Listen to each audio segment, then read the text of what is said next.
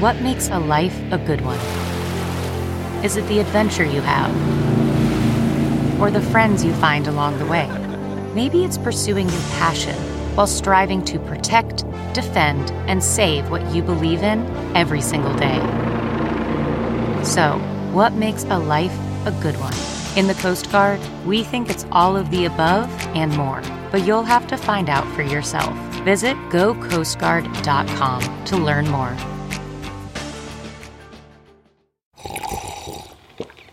That's not just the sound of that first sip of Morning Joe. It's the sound of someone shopping for a car on Carvana from the comfort of home. That's a good blend. It's time to take it easy, like answering some easy questions to get pre-qualified for a car in minutes. Talk about starting the morning right. Just like customizing your terms so your car fits your budget. Visit Carvana.com or download the app to experience car shopping the way it should be. Convenient, comfortable. This episode of This is Success is brought to you by Impact, transforming how enterprises grow revenue through partnerships. From Business Insider, this is Success. I'm Rich Filoni. 15 years ago, designer Alexander Wang was a rising star in the New York fashion world. At just 20 years old, he dropped out of Parsons School of Design to start his own label. Now, at 35, Wang has built that label into a global brand. He's shown more than 50 collections, including his most recent one at New York's Rockefeller Center in May. But for Wang, having ownership over his brand means thinking a lot about what happens off the runway. I always really think about the business aspect tied into the creative decisions. I always say to my team, we as a brand and in our culture, we always try to apply creative thinking to business decisions and business acumen to kind of creative, process.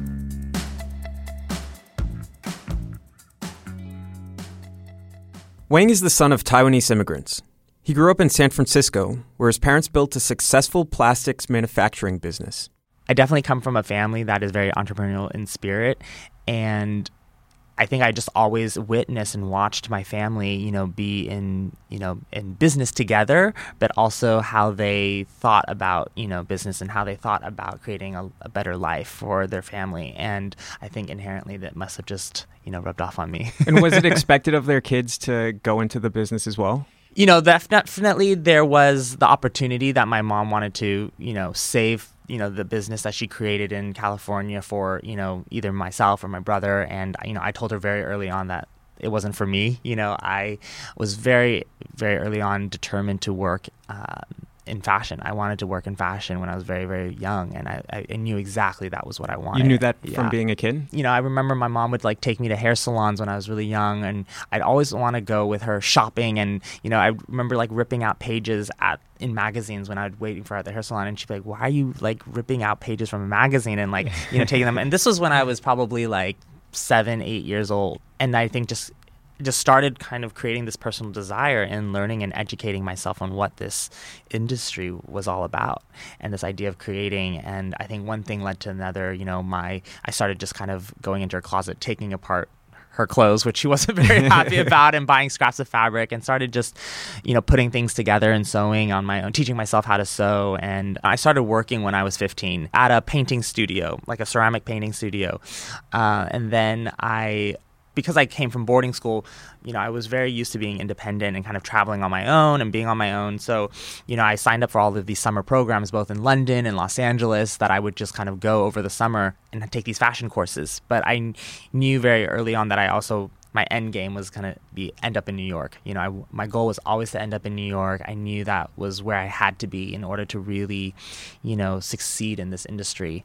And I got into Parsons. I moved here, over the summer, and immediately, the summer that I moved here, I took on a retail job, an internship, and then started school. And so I kind of did all three at the same time because I was just so excited and ambitious to kind of just get my hands dirty. It was after sophomore year when you decided to drop out. Yeah. How did you decide that? So I was interning at Teen Vogue at the time, and which was my second internship. My first internship was at Marc Jacobs, which was a dream come true for me, coming into New York, being 18 years old. And I remember Teen Vogue was just getting started at the time, and So they were sharing a lot of the same resources as Vogue, stylists and editors, etc. And my job was to really call in all the clothes for the shoots. And the editors, of course, at Vogue, they expect to get what they want, at any time of the day. And a lot of the brands, the more kind of designer brands that they were used to working with, weren't willing to send clothes for the teen Vogue magazine because they felt like because of price point, because of the audience, it wasn't right. So there's this big kind of discrepancy between what image the magazine wanted to portray and what the brands felt like was appropriate. And I just remember at the time, I went to my editor and I said, what do you think if I created this? I feel like there's an opportunity in kind of very, design-led, integrity-driven product that, is at a more accessible price point. And she set me up with, or introduced me to, a showroom that she said, you should go speak to the showroom. Maybe they can kind of help, kind of walk you through a bit of your ideas. So I went to this showroom and I kind of talked to them about this idea that I had in starting my own line and kind of what segment and category I wanted to go into and price point. And they were very interested in the idea, and they said, okay, why don't you take the summer and go create some samples and come back in the fall and, we could maybe work something out, So I was still enrolled in school at the time, and I brought the idea to my mom and my family back in San Francisco, and I said, hey, there's this opportunity where the showroom essentially will do all my press and sales, and all I have to do essentially is create a collection. And so my mom definitely challenged me and kind of asked a lot of questions, but in the end, she was always very supportive of anything that I wanted to do and that I felt that I was determined and passionate about. When I have my mind set on something, it's very hard for me to derail or go somewhere else. I always come back to a certain idea. So she allowed me to leave school, and I felt, I presented the pros and cons to her, and I said, the worst thing that I could lose out on is time. You know what I mean? I can always go back to school, and versus this is an opportunity that I feel like I just need to explore. And so we had $10,000 that she, lent me, and that we started the business from that. And so what, you're 20 years old at this point? I'm 20 years old at this point, and so I created the samples, went back to New York. The funny thing is, the showroom that was very interested in my idea, by fall, they told me that one of their brands that was already in their portfolio was essentially working on the same thing. That was kind of like the first big surprise and obstacle that I wasn't really preparing for. But my sister-in-law at the time was also in between jobs and offered to help, and she really kind of came in and was like, what, we'll figure this out. We didn't have any mentor, no really anyone that we could lean on. I don't come from a family that was from this industry. The only contacts that I had were through my internships, and we found out about this trade show that was happening called Designers and Agents DNA, and we decided to just get a booth there and see, selling the collection ourselves. Also, I shouldn't mention that, we had called almost every showroom in the city up until this point. No one would pick up the phone. No one would take our call. And so we just kind of said, let's just do it ourselves. So. And I would just imagine that, just thinking of this young kid and he's putting his name on something, I would imagine that a lot of people are like, who is Alexander Wang? Who is this kid? Why do I even need to be talking to him right now? How did you deal with that? I think good thing is I have a very short-term memory. You know what I mean? I just kind of, I take it with a grain of salt. And, there were so many people constantly saying, you have no idea what you're getting yourself into. You don't know what you're doing. I think in a certain way that prompted me and that encouraged me to want to prove them wrong, and so I just, of course there was many people kind of telling me, aside from the editor, that was really, her name was Gloria Baum, and I want to mention that because she was very, very supportive. She always supported you.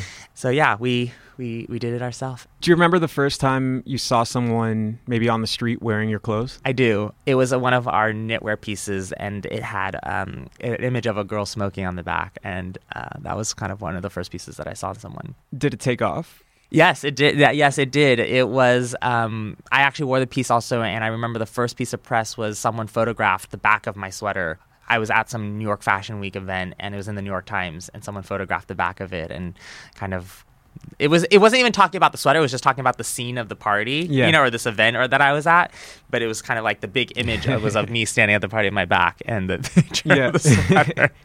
So I feel like a lot of people will know you because, you ended up becoming a celebrity yourself. You became one of the favorite designers of big musicians, whether it's Kanye or the Kardashians for celebrities and stuff. How did you get introduced into that world and become part of it? Oh, God, for me, I never really saw lines between creativity and people who are creative, people that I kind of, I felt that I understood or that I wanted to learn from or that I was curious about. I always wanted to, work with them, and I think that's, when you point out people like Kanye and, whether it's him or Rihanna or whatever, I think it's the same thing. I think these silos of how musicians or designers or, actors, want to bracket themselves now, it's kind of irrelevant. Kanye has a clothing line, Rihanna has a fragrance, has a clothing line. I think those kind of elements of what kind of categorize you are maybe too traditional, or irrelevant, So I was always very immensely curious about pop culture as well, things that I think influence and impact, a generation that I felt like I was very much in tune with, and wanted to relate to. And so working with, comedians and musicians and things on earlier campaigns and be able to tap into other conversations outside of just fashion was something that was always a big part of who we were as a brand, and creating that community and that tribe of just people that we wanted to kind of, be aligned with. Yeah.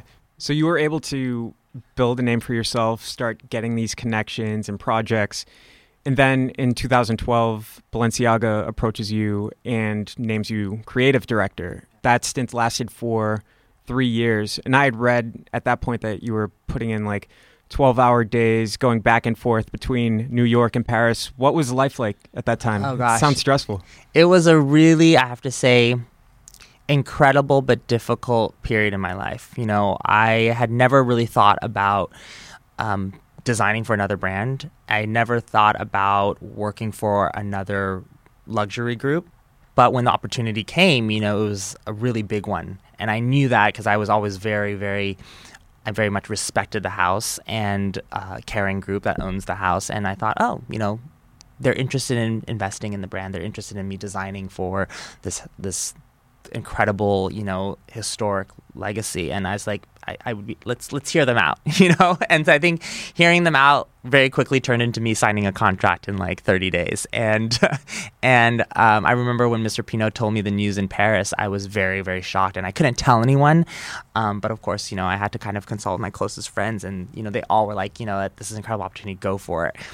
I think I always knew deep down inside that it was like me going to kind of grad school, because I never really finished school. I never really got to work for another company. I wanted to see how I would be able to operate on a much higher level with a brand that had a lot of other categories and, had a bigger platform to be able to speak to the industry.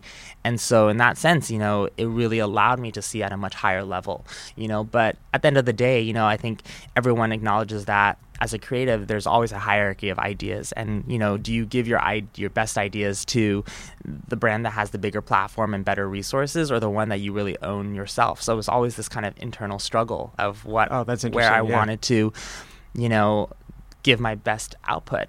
And I realized that, I wanted to come back home, and I wanted to, give my all to the brand that I had ownership over, that I felt like the ideas and the success of those ideas I would have ownership over. It was just too much. You couldn't give your full self to either. You were being like torn apart from it. I mean, I was traveling again, like 2 weeks every month, so I would leave. I didn't get an apartment in Paris on purpose. I always stayed in hotels. So like I would fly red eye Sunday night, arrive in Paris, 8 a.m., go back to the hotel, change, get to work at like 9:30, work all day until like 9 p.m. till like all week till like Friday, and then take the red eye back to New York and spend the weekend in New York. It was like that for 3 years? Yeah.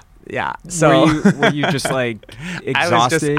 I just got to the point where I was just in meetings, and I was just like, I felt like I was just pushing you know what I mean? And I wasn't even really able to kind of have brain space to think about, because I was literally like, I would have meetings, no joke, every 30 minutes. I remember I would sit in a room in Paris, and it would just be like teams coming in, like rolling rack out, rolling rack in. Okay, boards in, boards out. And it was just like, it almost like at a certain point, your eyes and your thought process gets numbed, So it was a very mutual decision to talk to Mr. Pinault and realize, he knew as well that when, I didn't kind of offer the brand for him to invest in, that I wasn't locked in, for the end game, you know? They would have a stake in the Alexander Wang. Yeah, I mean, I think that's label, usually how the strategic luxury houses, they if they put you in a house, they want to know that you're there to really kind of grow that house for the long term, Like, my brand was at a certain level where I wasn't going to shut down my brand, and it was a brand that I grew from the ground up.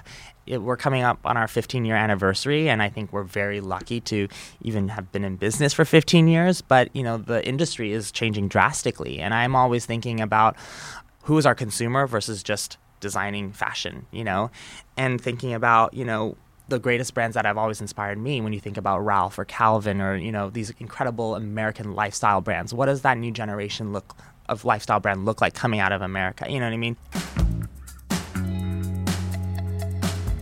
After the break, Alexander Wang returns full-time to his own brand, and he makes himself CEO. Stay with us. Next up, Impact CEO David Yovano reveals the secret to enterprise revenue growth in 2019. The trend in today's consumer behavior has created a crisis for traditional sales and marketing techniques. Buyers just don't trust salespeople or advertising today. This trend is causing enterprises to turn to partnerships as the next major channel for revenue growth. Partnerships today include influencers, apps, business-to-business partnerships, and traditional affiliates. With all these new emerging partnership types, it's just not scalable to discover, engage, and optimize them all manually. That's where Impact's Partnership Cloud comes in. Our software automates every step of the partnership process for over 1,000 enterprise brands, from discovering new partners to the tracking and attribution of the value of every transaction. It even takes care of fraud protection and payment processing, and it gets results. Impact's most mature clients are driving more than 25% of their total revenue through partnerships and growing this new channel by more than 50%.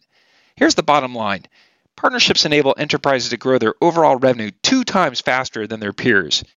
To find out how Impact's Partnership Cloud can grow your revenue, visit impact.com/Business Insider.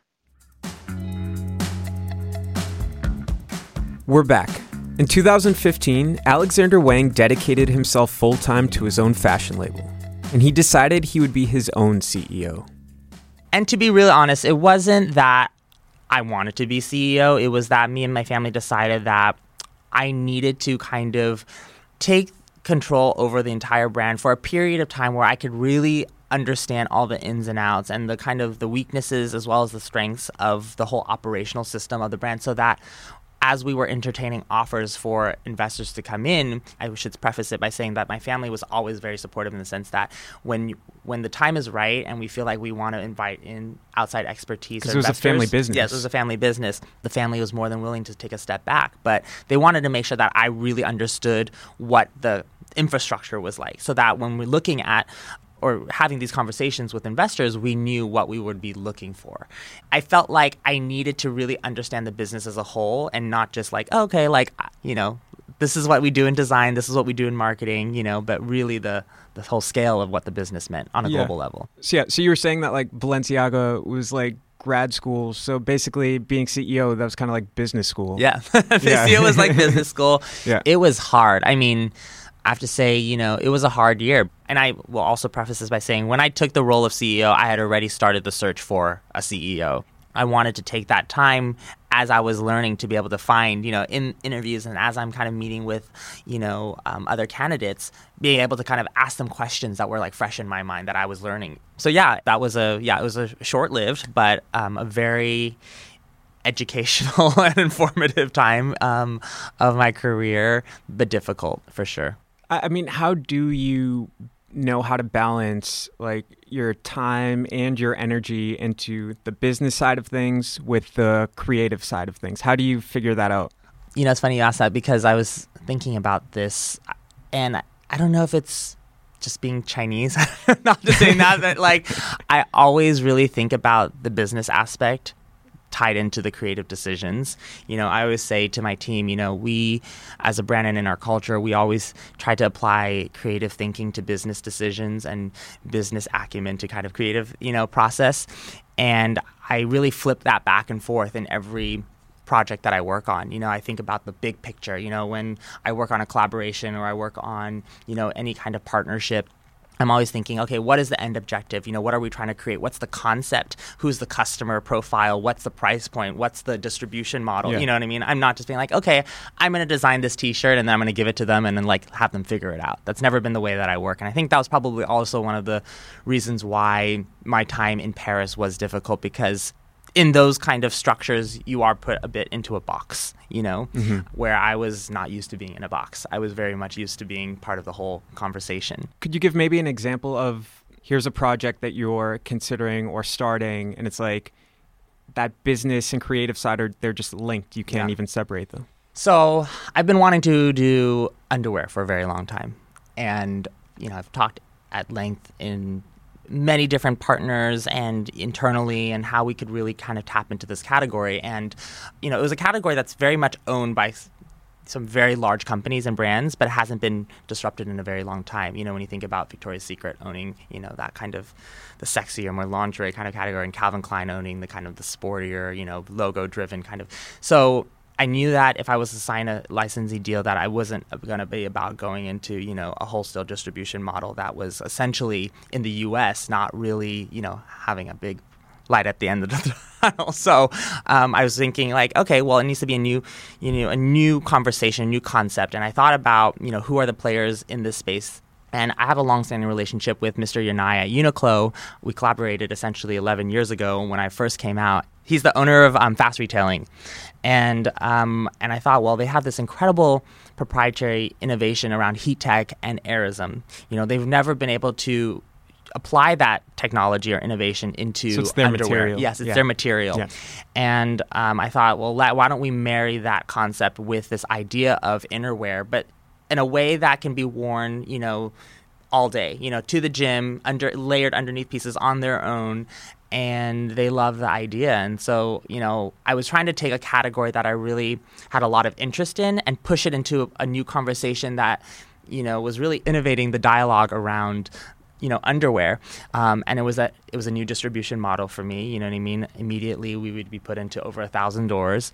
And I knew that the price point was going to be right. Accessible, and it needed to be. And so, yeah, it's been a really kind of incredible collaboration so far. Yeah, so it's like, I feel like you've gotten to a point now where you could kind of break the rules, like the so-called rules. I mean, even last year when you pulled out of Fashion Week. So to kind of get perspective on it, so it's February and September when almost all designers, right? That's Correct. When they have their shows. And you weren't the first to do this, but you decided that you're going to go on your own schedule. What went behind that decision? So part of this decision, again, it wasn't overnight, but we had talked a lot about how can we address the consumer better? How can we be more efficient with the consumer? And as opposed to the industry itself? As opposed to the industry. And, we were making a lot of direct-to-consumer shifts in how we were replatforming our website and shifting kind of the delivery model of our collection. And, Fashion Week is always labeled a season, fall, winter, spring, summer 2020, et cetera, et cetera. And I even always was confused about the seasonality, you know what I mean? Let alone a consumer who's watching now, having the access, looking at fashion shows, and then not having to wait, 6 months before that product is sitting on the floor. And also the fact that, we have a global brand and that, spring, summer, fall, winter doesn't really resonate the same in New York as it does to Australia at the same time. So we thought, well, let's take away the label of seasonality from our collections and let's just title it by the drops, the months that they're dropping. So this is our September delivery, this is our October delivery, this is our December, et cetera, et cetera. And really message it around cultural events or what's culturally going on around, what are people shopping for in December? They're shopping for gift giving, they're shopping for holiday. What are people shopping for in January? It's New Year, New You. They're kind of rebuilding their kind of self-esteem, going back to the gym. And so building the product strategy around that kind of thinking and building the collection and the drop cadence around that as well. So everything kind of really leads from product, but restructuring how we sell the collection. We are still a very heavily wholesale weighted company. So, we can't really make that switch completely, but we felt that by taking away the idea of labels, taking ourselves out of New York Fashion Week, being able to show the collection essentially during pre-collection market, how the industry knows it, we're able to get what people see on runway essentially 2 months earlier. We're able to just be a lot more kind of earlier in our deliveries, and so we're not shipping things as people are seeing, sitting on the floor for 2 months before it goes on sale. So yeah, I would imagine like with that, you could have an advantage of being more consumer facing and tapping into like buying trends. But I feel like the risk there too would just be that even if you thought that like the Fashion Week, that's like a strange schedule, that's still when everyone is collected at the same time. So how do you weigh that risk? Yeah. So thank you for bringing that up. I also feel that, for the big part of fashion shows now, when you think about the ones that are really play on the big scale, the Dior's, the Vuittons, they're most likely paying all of the celebrities to sit in the front row, flying out the editors out to, whatever exotic location to kind of participate and cover the show. But most everyone now, in terms of who, consumers, the audience that just wants to genuinely interested in the brand, they're looking at it online, through social media.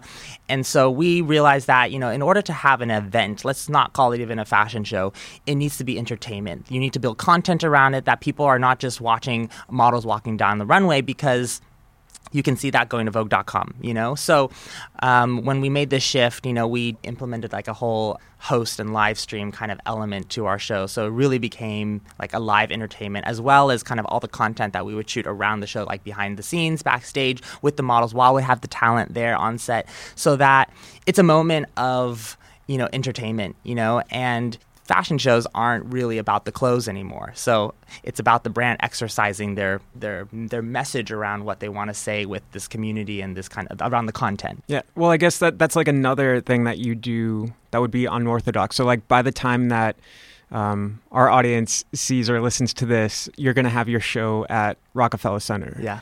And no one has ever done that before. And that reminds me too, like when you had a show in Bushwick, Brooklyn, like that hadn't been done before. And I'd seen some people were maybe mad that there was a lot of traffic. Some people couldn't get in.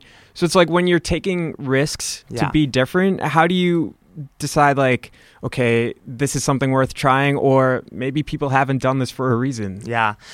We as a brand have always wanted to push the boundaries in how we can move the conversation forward. If everyone is just sitting around with status quo, then nothing's ever going to change. And I think unless you challenge that, there's always risks involved, and I think, we recognize that and we stomach it and we go with it. But, I think that will always be a part of the brand. Of course, the editors were not happy that they got to see it second and that it was in Brooklyn. And I think there was learnings from it, in terms of operational efforts and logistics around how traffic to do it better. Yeah. And I think this time with, Rockefeller, what's exciting is that there's never been a show where literally everyone is invited. We've done, public shows where, we invite like 150 people, who go to our store first, get tickets. But this is like Rockefeller Plaza.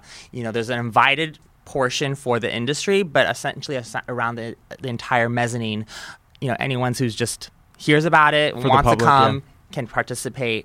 And it's going to be really exciting because, there hasn't ever been a fashion show there. And it's such an iconic New York location. And this collection is really about giving back to New York and about kind of a tribute to American sportswear and all the pioneers that really kind of paved the way for me. And so, like, even on that note, like when you're out doing things the way that you want to, and maybe some people will be critical of that.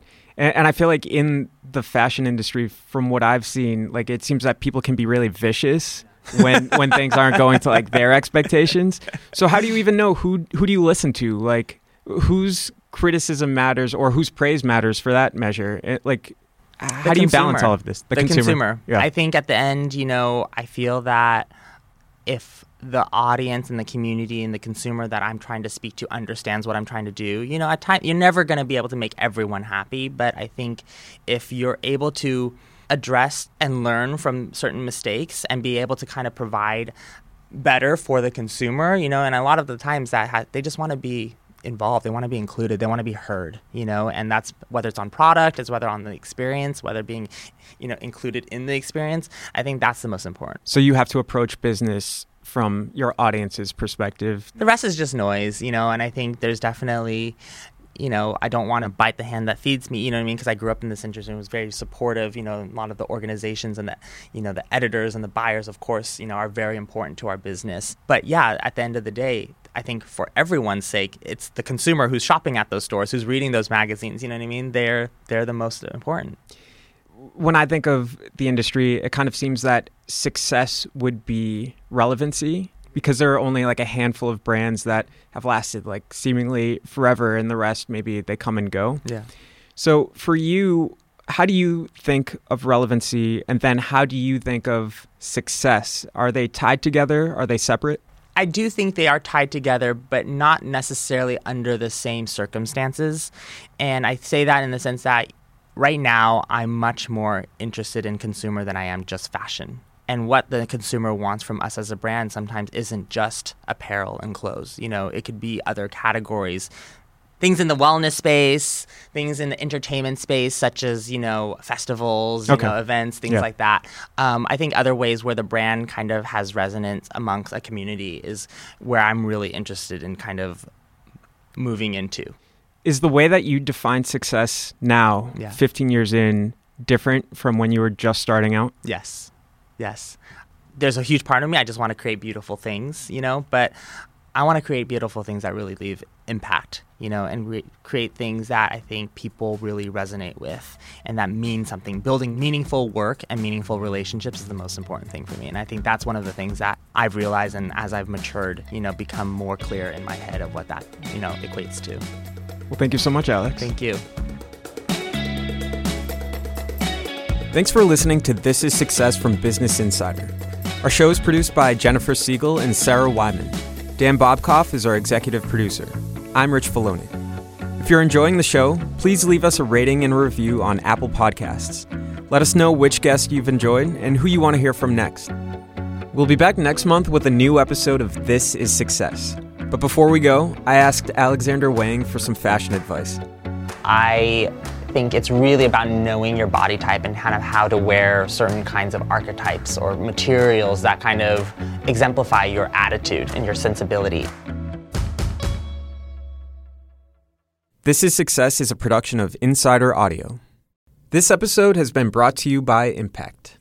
Look around. You can find cars like these on AutoTrader, like that car riding your tail. Or if you're tailgating right now, all those cars doubling as kitchens and living rooms are on AutoTrader too. Are you working out and listening to this ad at the same time? Well, multitasking pro, cars like the ones in the gym parking lot are for sale on AutoTrader. New cars, used cars, electric cars, maybe even flying cars.